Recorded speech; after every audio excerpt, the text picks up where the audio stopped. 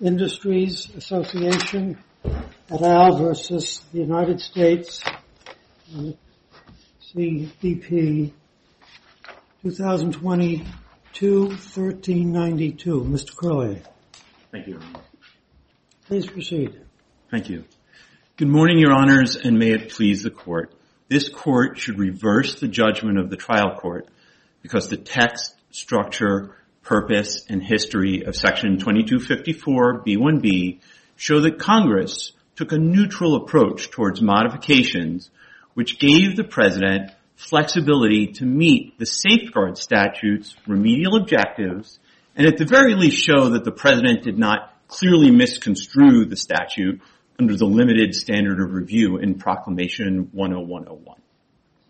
Numerous aspects of the statute evidence Congress's neutral and at times even trade restrictive approach in the statute, starting with the language of Section 2254B1B itself, which contains no explicit requirement along the lines of the one that the trial court and the appellees imply into the statute. Counsel, do you know of the canon of construction, if I pronounce it adequately, nositor asocii, one knows it by its friends? I have heard of that canon, Your Honor. Well, it is an established canon.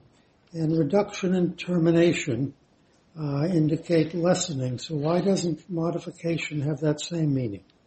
I think for several reasons. First of all, because there are two other uses of modifications just in that same provision, 2254B1B, that by their nature have to allow trade restrictive modifications. I think the one particularly stark one is the use of modification in the title. 2254B's title is reduction, modification, and termination. So it has three things. Among the provisions in 2254B is the circumvention provision, which is basically only about trade restrictive changes, modifications to a safeguard measure. Because a trade restrictive action under 2254B cannot be a reduction and it cannot be a termination, it can only be a modification. So right there in that same provision, Congress is using modification in a way that has to connote both trade restrictive and trade reductive measures. Also, another sub-provision of that section, 2254B3, is the one that allows the President to take action to comply with the WTO decision. And as we pointed out in our brief, and this hasn't really been disputed by plaintiffs, that could also be a trade restrictive or trade neutral modification. So that's right in the statute. And then I think there are several other reasons as well. One very important one is that Congress legislated I'm sorry, I shouldn't skip past the WTO provision so quickly. If you're taking action with respect to an adverse WTO decision, you could loosen to comply with it, but there might be circumstances where you more restrict to comply with it, like adding countries to the measure in response to some claim of unequal treatment. I just want to make sure that is a thing. The WTO could tell us that we've been too loose in trade and we need to restrict further? More or less, yes, but that's not what they would say. They would say you're acting in some unequal or unfair way. Maybe you haven't applied MFN and most favored nation status, or maybe you've excluded countries, and the WTO would say that's unfair. You can't exclude NAFTA countries. But the bottom line would be that the President would have to take action to make things more trade restrictive in response to a WTO decision? He would not have to, but he could. He could say, I'm going to make this equal by bringing these countries in. And in fact, that's roughly analogous to what the President did in that wheat gluten proclamation that we cited as a historical example of trade restrictive. There it wasn't an unequal treatment thing, but Poland had become a larger producer of the product. And so after the ITC report, the President went and made a modification and said, I'm adding Poland because they were out and now they should be in. I would be remiss, however, if I didn't also point out that Congress legislated 2254B. It didn't do so on a blank slate. There are two important aspects of legislative history to highlight here. The first is that the basic definition of modification under the statute, which is 19 USC 2481 subsection 6, we've described it as an open-ended definition. It basically says it can include elimination, but it doesn't say it can't include restriction. It's open-ended. The legislative history to that, which we've cited in our brief, is particularly important because that legislative history also evidences a neutral approach. The House report actually explicitly says, yes, you can have increases and decreases. The Senate report just uses the word change generically, again, consistent with the neutral approach. So that is the grounds on which Congress legislated in 1988 when it added this provision. If it wanted to change that kind of neutral, open-ended definition of modification, it could have done so, but it didn't. And that brings us to the second piece of legislative history that's really important here. The legislative history of the 1988 law itself that added Section 2254B1B. There's an important aspect of that legislative history that appellees leave out. Right? Yes, there was a Senate provision that was originally going to make it restrictive, and that language was removed. We cited the Supreme Court principle, Rossello, Bates, other principles that say if Congress removes language, you have to take that seriously. It's presumed that Congress acts purposely. But what appellees leave out is that language was removed because the provision was being combined with the House version of the legislation, which again explicitly allowed the president to take action to, I'm going to quote it directly here, ensure the effectiveness of import relief and providing adequate opportunity for adjustment. So the Senate was restrictive, the House bill went the other way. And Congress ultimately took that language out and left it as a neutral approach. The Court of International Trade seemed concerned that your reading would create a loophole that the president could exploit. Do you agree that it does create a loophole, and if not, what prevents it? No, not at all. And I think that's where the trial court respectfully went wrong, because even though the provisions of Section 2254 do not prevent these kind of modest adjustments consistent with the Supreme Court's definition of modest being limited adjustments in MCI, there are ultimate constraints in the statute, principally contained in Section 2254E. There's the E5, 2053, excuse me. That's correct, Your Honor. That provision that allows the ratcheting down, phasing down over time. This modification, Proclamation 101, was consistent with that. Would it have been consistent if it wasn't USTR but the president who in 96-73 excluded double-sided panels? It's hard to speculate, Your Honor, but I think that is important here that USTR was not that the president was only restoring the status quo ante, and in fact the president announced a plan of action in paragraph 12 of his original proclamation 96-93. Which said, if I determine... 2253, what is it, E5? Is that what we're talking about? Does that apply to kind of any restrictive measure or only a subset? And would it apply to the kinds of products that are covered? I'm just asking now a statutory form of the question I previously asked.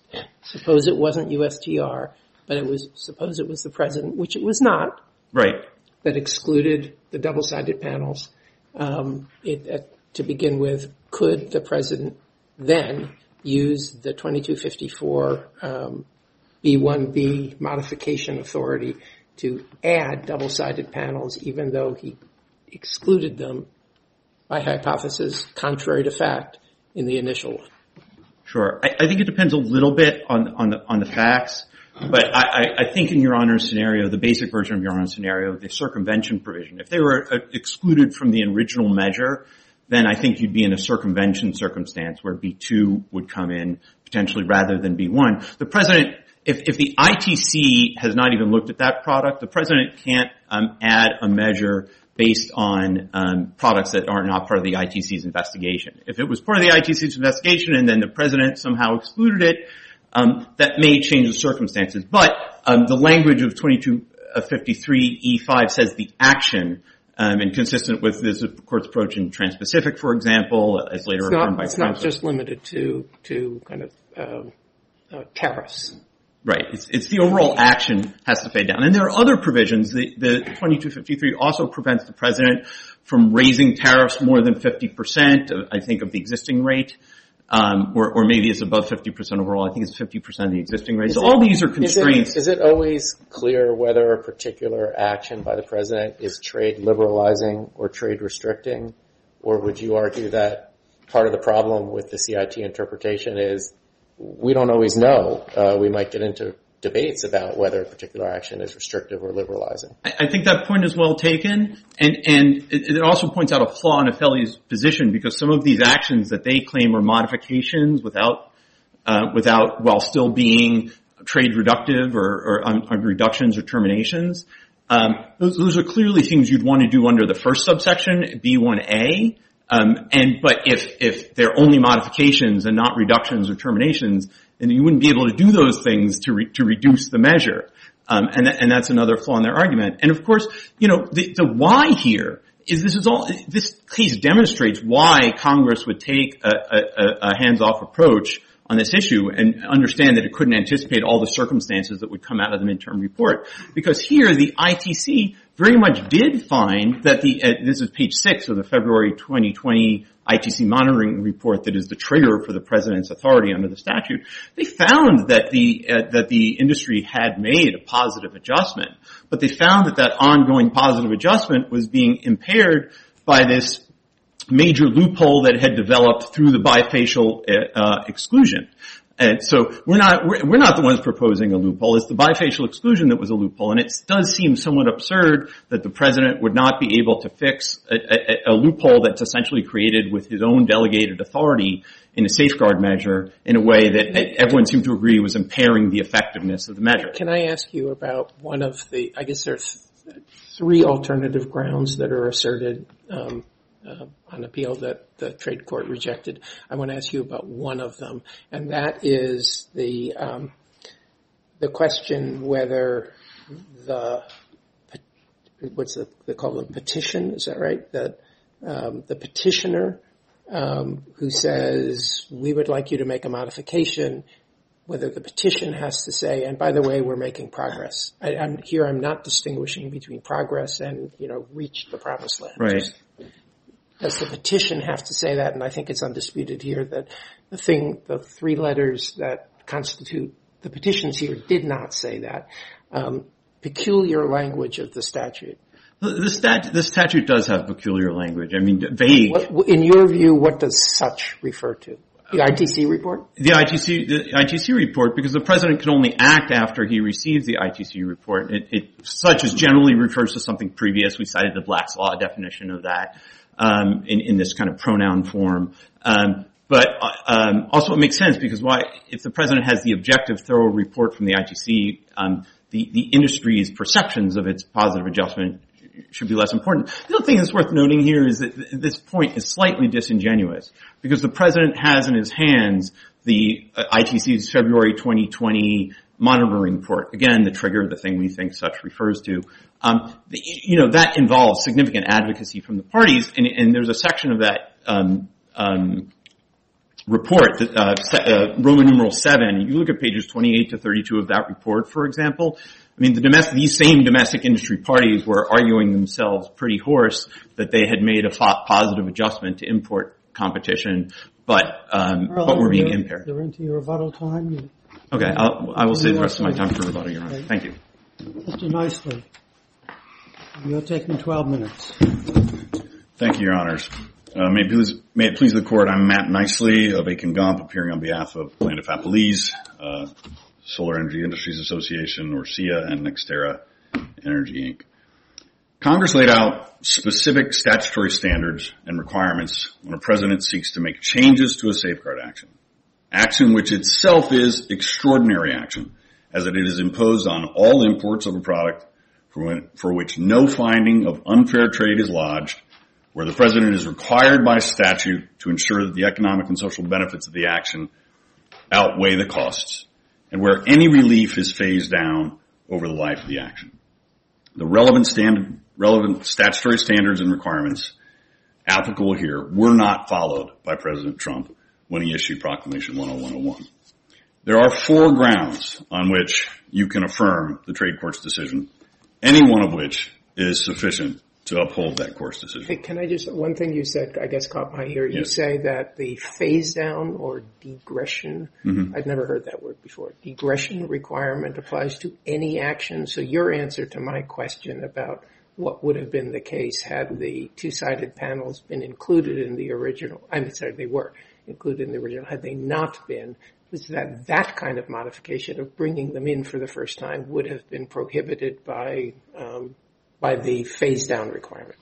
Arguably, yes, Your Honor. That's not our situation here, but I think the government's answer to your question about the possibility of using the circumvention provision could be applicable. On the other hand, I could see a debate about that because you don't have an International Trade Commission decision finding serious injury with regard to those products. So obviously, the reason I'm asking this is that the trade court was concerned about too large a loophole for presidential impositions at the modification stage, if the inclusion of new products was not among the things that he could do by virtue of the phase-down requirement, then the concern about loophole is to that extent lessened. It is perhaps to that extent lessened, yes, but there are other ways in which you can imagine going above the amount that was originally announced in terms of duties or the particular quota, et cetera. Let me ask you what I asked your friend on the other side. Is there not a general problem here with your interpretation that it's not always clear what is trade restrictive versus trade liberalizing? I think there are instances where you can, as the government has argued, and in fact opened his words on with the notion of something being neutral, right? Something could be, you could have a quota that's set on an annual basis and turn it into a quarterly quota, for instance. And is that more or less? It's not always necessarily clear. Or you could change the nature of the restriction, maybe, I don't know, from a duty to a quota. Right. On your view, we're going to need fact-finding on all of those to determine whether the president can actually make that modification. Isn't that right? I think ultimately the question, if we can get into this, because I don't think it came up during the government's discussion, is whether it makes sense in the context of the specific provision that's at issue here, which is 204B1B. And I say that and I draw your attention to that because we are talking about a provision that is specifically triggered by the domestic industry itself coming forward with, by the way, no reference at all to the substance of the ITC's midterm report. Just the fact temporally that it has happened. He has to wait until that has happened. And they are coming forward and saying that they have adjusted to import competition. Okay? That is, adjusting to import competition is a term of art in the statute, in 201B. Right? It specifically says in 201B1 that that means that the domestic industry is able to compete successfully with imports after actions taken under Section 2254 of this title terminate. In other words, and it goes on to explain further, but that's the key phrase, right? If the industry has already made the adjustment to import competition, it makes no sense to interpret the word modify in that particular provision to mean that the president can make the relief even more restrictive than it was before. And clearly in this instance, we are talking about something that's more restrictive. We have in two respects. Number one, the relief as it was announced originally had duties on all products that was amended by an exclusion for bifacial panels, right? So you have the relief in effect at the time of the President's Proclamation 10101 was in fact but it's not more restrictive if we go back to 96, 93. It's not, but adding them back in just restores the status quo that the president put in place in the first. See, Your Honor, that's what we argue is kind of an unusual approach that the government has taken here. They're basically telling you, don't worry, we promise we're never going to go above what we had in place before. And perhaps this goes to some extent to Judge Toronto's question, because the fact is we don't know how this could be interpreted in the future. The fact is that this could go above where it was before, because of the way in which they're interpreting it, we don't know which way it could go. Well, I don't see how that's the case. You have the degression requirement, which requires, at least on a yearly basis, a phase down if duties are imposed, correct? Right. That's in the statute. They're not suggesting they don't have to comply with that. Correct, but they haven't complied with it because they're taking Let's talk about that. So the raise from what was planned to be in the fourth year of 15% to 18%, that had not vested yet. We were not in the fourth year when the president did the modification. Isn't that entirely analogous to what happened in the Will case with judicial salary increases? I don't think so, Your Honor. In this case, what we're dealing with is an announcement, and I think you have to take the 201 statute and safeguard cases alone and look at the structure and the way the law works. There's an announcement that happens at the beginning when the original proclamation is issued, right? And there's very clearly an announcement about what the phase down is going to be. Companies make plans about that phase down in advance, right? So the statute requires a midterm report from the ITC. Everybody knows that. Understood. And the president has modification power. He also has termination and reduction power. Industry, everybody knows that. Doesn't that imply there could be a change? I'm sorry, Your Honor, but what we're dealing with is 204B1B. And I guess let me make sure that I get to the important contextual arguments about and Judge Lurie asked about this earlier, about the issue of the surrounding provisions, right? I mean, the fact is that the provision that's previously, right before 204B1B, specifically talks about the notion of reviewing that ITC report very, very carefully, consulting with Commerce and Labor secretaries, and talks about the possibility of changed economic circumstances. And even yet, in that situation, the Congress decided to deny the president the authority to increase, to make more restrictive the trade relief that was originally granted. But even if we agree with you that modification means lessening, was there a clear misconstruction of the statute? It seems to be arguable. Maybe that's not clear. I beg to differ, Your Honor. I think in this instance, given the context of both 204B1A as well as 204B2, it does become clear. And the canons of statutory construction that have been cited in all of our briefs make evident that even if a specific word might be ambiguous when you read it in context, it's not. And here, let's just look at 204B2 for a moment. We're talking about a provision that specifically allows for an increase, and they used language that made very clear that they allow for it, right? If they meant to allow for it in the context of 204B1B, even though the industry has come forward and said we have already adjusted to import competition, even in that instance, you would think that they would have said so. They would have allowed it. What are the circumstances in the real world, not odd circumstances, but kind of normal circumstances, in which domestic industry comes in and says, please protect us less? I'm sorry, and I hear somebody laughing in the background, but it happens all the time. It happens. Yeah, that's sort of I want to understand. So the Harley-Davidson... Superficially, it raises a question. Understood. But the Harley-Davidson case back in 1988 is a good example where Harley-Davidson came forward and said, we're done. We don't need relief anymore, right? It happens in anti-dumping and countervailing duty cases all the time where companies come in and say, in fact, it happened in a couple of cases just in the last few months, where the industry comes forward and says, we are, through a changed circumstance review, where they come forward and they say, we no longer need this relief. Okay? So there are examples. There may be lots of little details as to why those things might happen, but the fact is they do happen.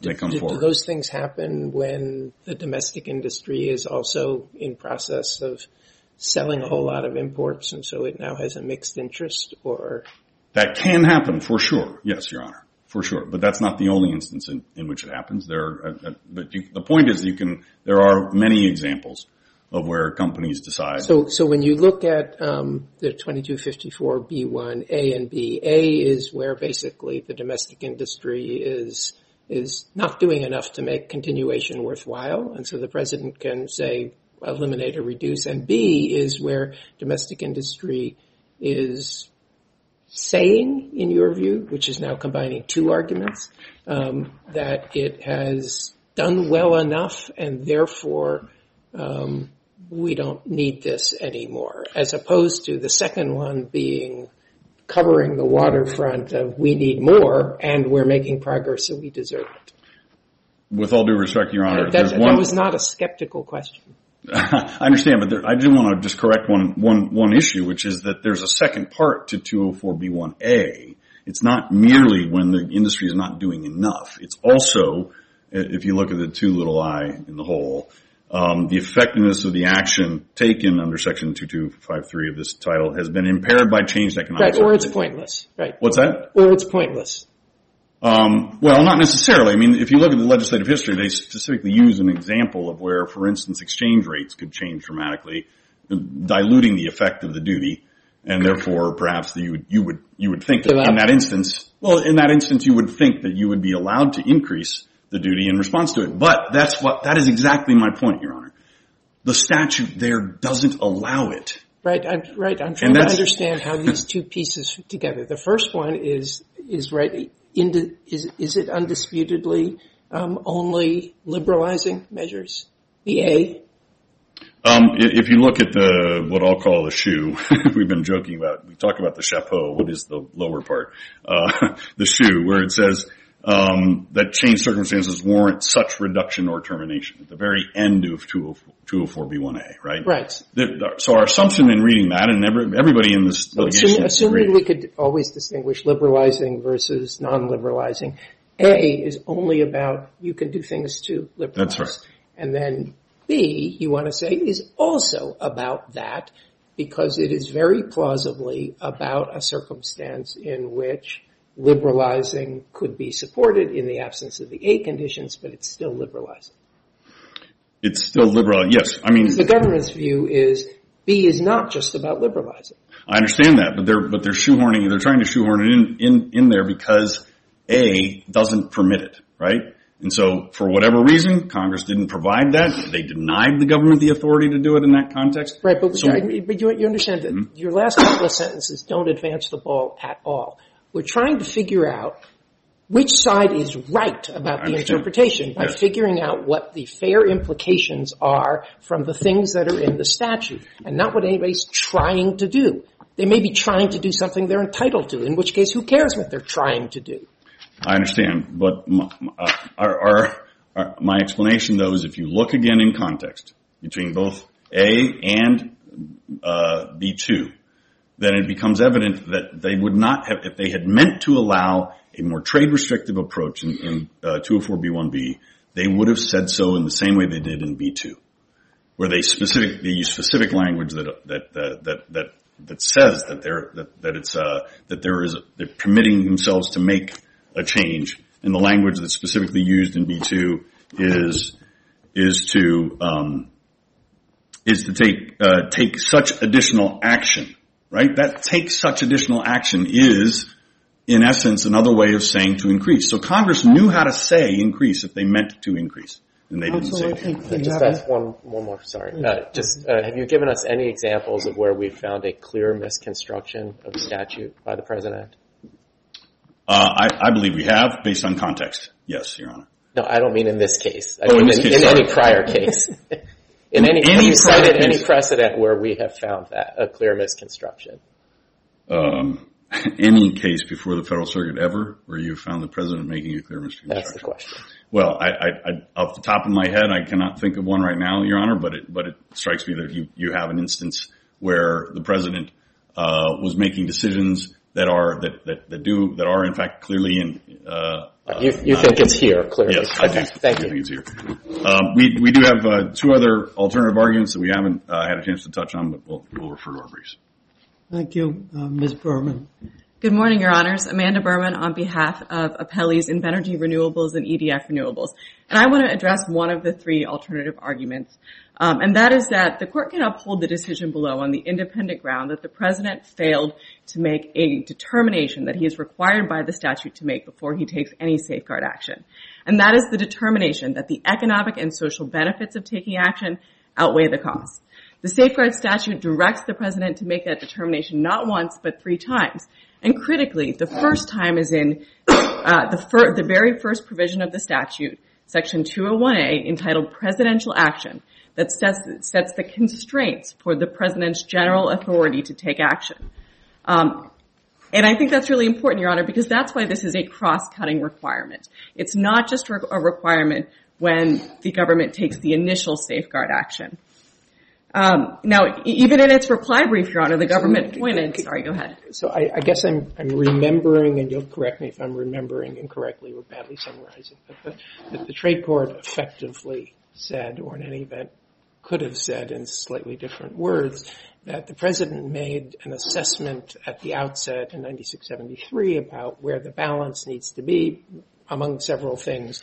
He then came along after a little bit of experience and with the ITC report and said that balance is now out of whack, so I need some additional measures to restore that balance. Why isn't that, in sum and substance, a determination of the balance that the statute admittedly requires? Your Honor, the notable thing about Proclamation 10101 is there is not a mention of economic costs or benefits at all. And that is, in this entire string of solar safeguard actions, the prior presidential actions, USTR's actions, all recognize that requirement to make that analysis and to make the determination. And I would point the court to President Biden's action when he extended the safeguard measure in Proclamation 10339, which makes the determination that is required under Section 201 of the statute. The only place we don't see that is Proclamation 10101, and I don't think you can fairly read it into that proclamation. In that proclamation, there's repeated references to the impacts on the domestic manufacturing industry. Now, the court below pointed to the word... Do we have to read 10101 all by itself in a vacuum, or do we read it in connection with 96-93 and everything that happened up to that point of 10101? Your Honor, 10101 is an independent presidential action. And so we would put forth, and I think the government... You effectively want us to say, because it didn't have one clear sentence that said, yes, I've weighed the costs and benefits, benefits outweigh. If the president had just simply written that one sentence in, all would be fine? Your Honor, this is not just a formulaic magic words kind of thing. This is one of the two core purposes of the statute. But if you want us to judge that document, and just that document in a vacuum on its own, isn't that essentially a requirement of a certain formulation? If we don't see that sentence, then he's done. Your Honor, yeah, it's a statutory prerequisite. He has to make the determination. The statute doesn't just say weigh costs and benefits. It says make a determination that the benefits outweigh the costs. And he didn't do that in this one action in 10101. And you can't read that from the word impairment. In fact, impairment is used in paragraph 9 of 10101, and it is specifically linked right back to the impacts on the domestic industry. It says impairment is the result of increasing imports of competing products. So everything in that document tells us that the president was thinking about one thing, and it's the impacts on domestic industry. And that makes sense because he was acting based on these 3 letters that only talked about impacts on domestic industry. But it's really important, Your Honor, that this cross-cutting constraint, and I heard government counsel refer to constraints earlier today, there's one of 2 constraints, and they recognize this in their reply brief on page 6. And that is that you've got to make sure that what you're doing has greater economic and social benefits than costs, not just that it helps the domestic industry. That's only one of 2 cross-cutting purposes of the safeguard measure. So, Your Honors, I see that my time is out, and I would just say that, Your Honor, we do have a loophole problem here in conclusion. If the president is not held to this statutory requirement, and this is a case like Gilda, where this court found that the executive branch acting through USTR had failed to make a determination required by the statute, and this is the 2006 Gilda case. Same thing here. If the president is not held to this determination requirement, he can circumvent the purposes of the safeguard statute by taking action under this modification provision, regardless of the impact on, regardless of the social and economic costs and whether they are outweighed by the benefits. Can I just double check something? Do your clients or anybody on your side dispute the applicability of the clarity standard of statutory violation that we have said applies when it's the president's own action? Your Honor, I don't think we have a standard of review dispute here, and that's because the government in its own brief cites to the motion systems case. It recognized that there has to be, that the president can't violate an explicit statutory mandate. mandate. So call it clear, call it explicit. This is 100% clear in the statute. The statute says it 3 times. It uses particular words. Make a determination. We don't have that determination. You mean by saying that to say something what I think feels different to me, which is that you have a word in the statute that might have a broad meaning, and in fact clearly does have a broad meaning, context-free, but that is argued to have a context-specific meaning reaching only a subset of, which is just, modification is plainly a neutral term. The question is whether in context it is reading on and meant to apply only to a narrower thing. Both are explicit. That is, the statute is explicit in using modification. Do you think that we have to find, or do you think we do not have to find, that the fair reading of the statute as limited to the subset of liberalizing measures, or your other provision, your other statutory arguments as well, have to be clear, or do you, right? Your Honor, as this court said in Trans-Pacific, it's this court's job to interpret statutory text de novo. So I think if this court decides that that's what the statute means, that's what the statute means.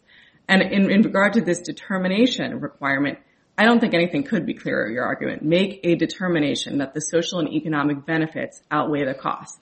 That is a very specific requirement. I can't think of clearer language.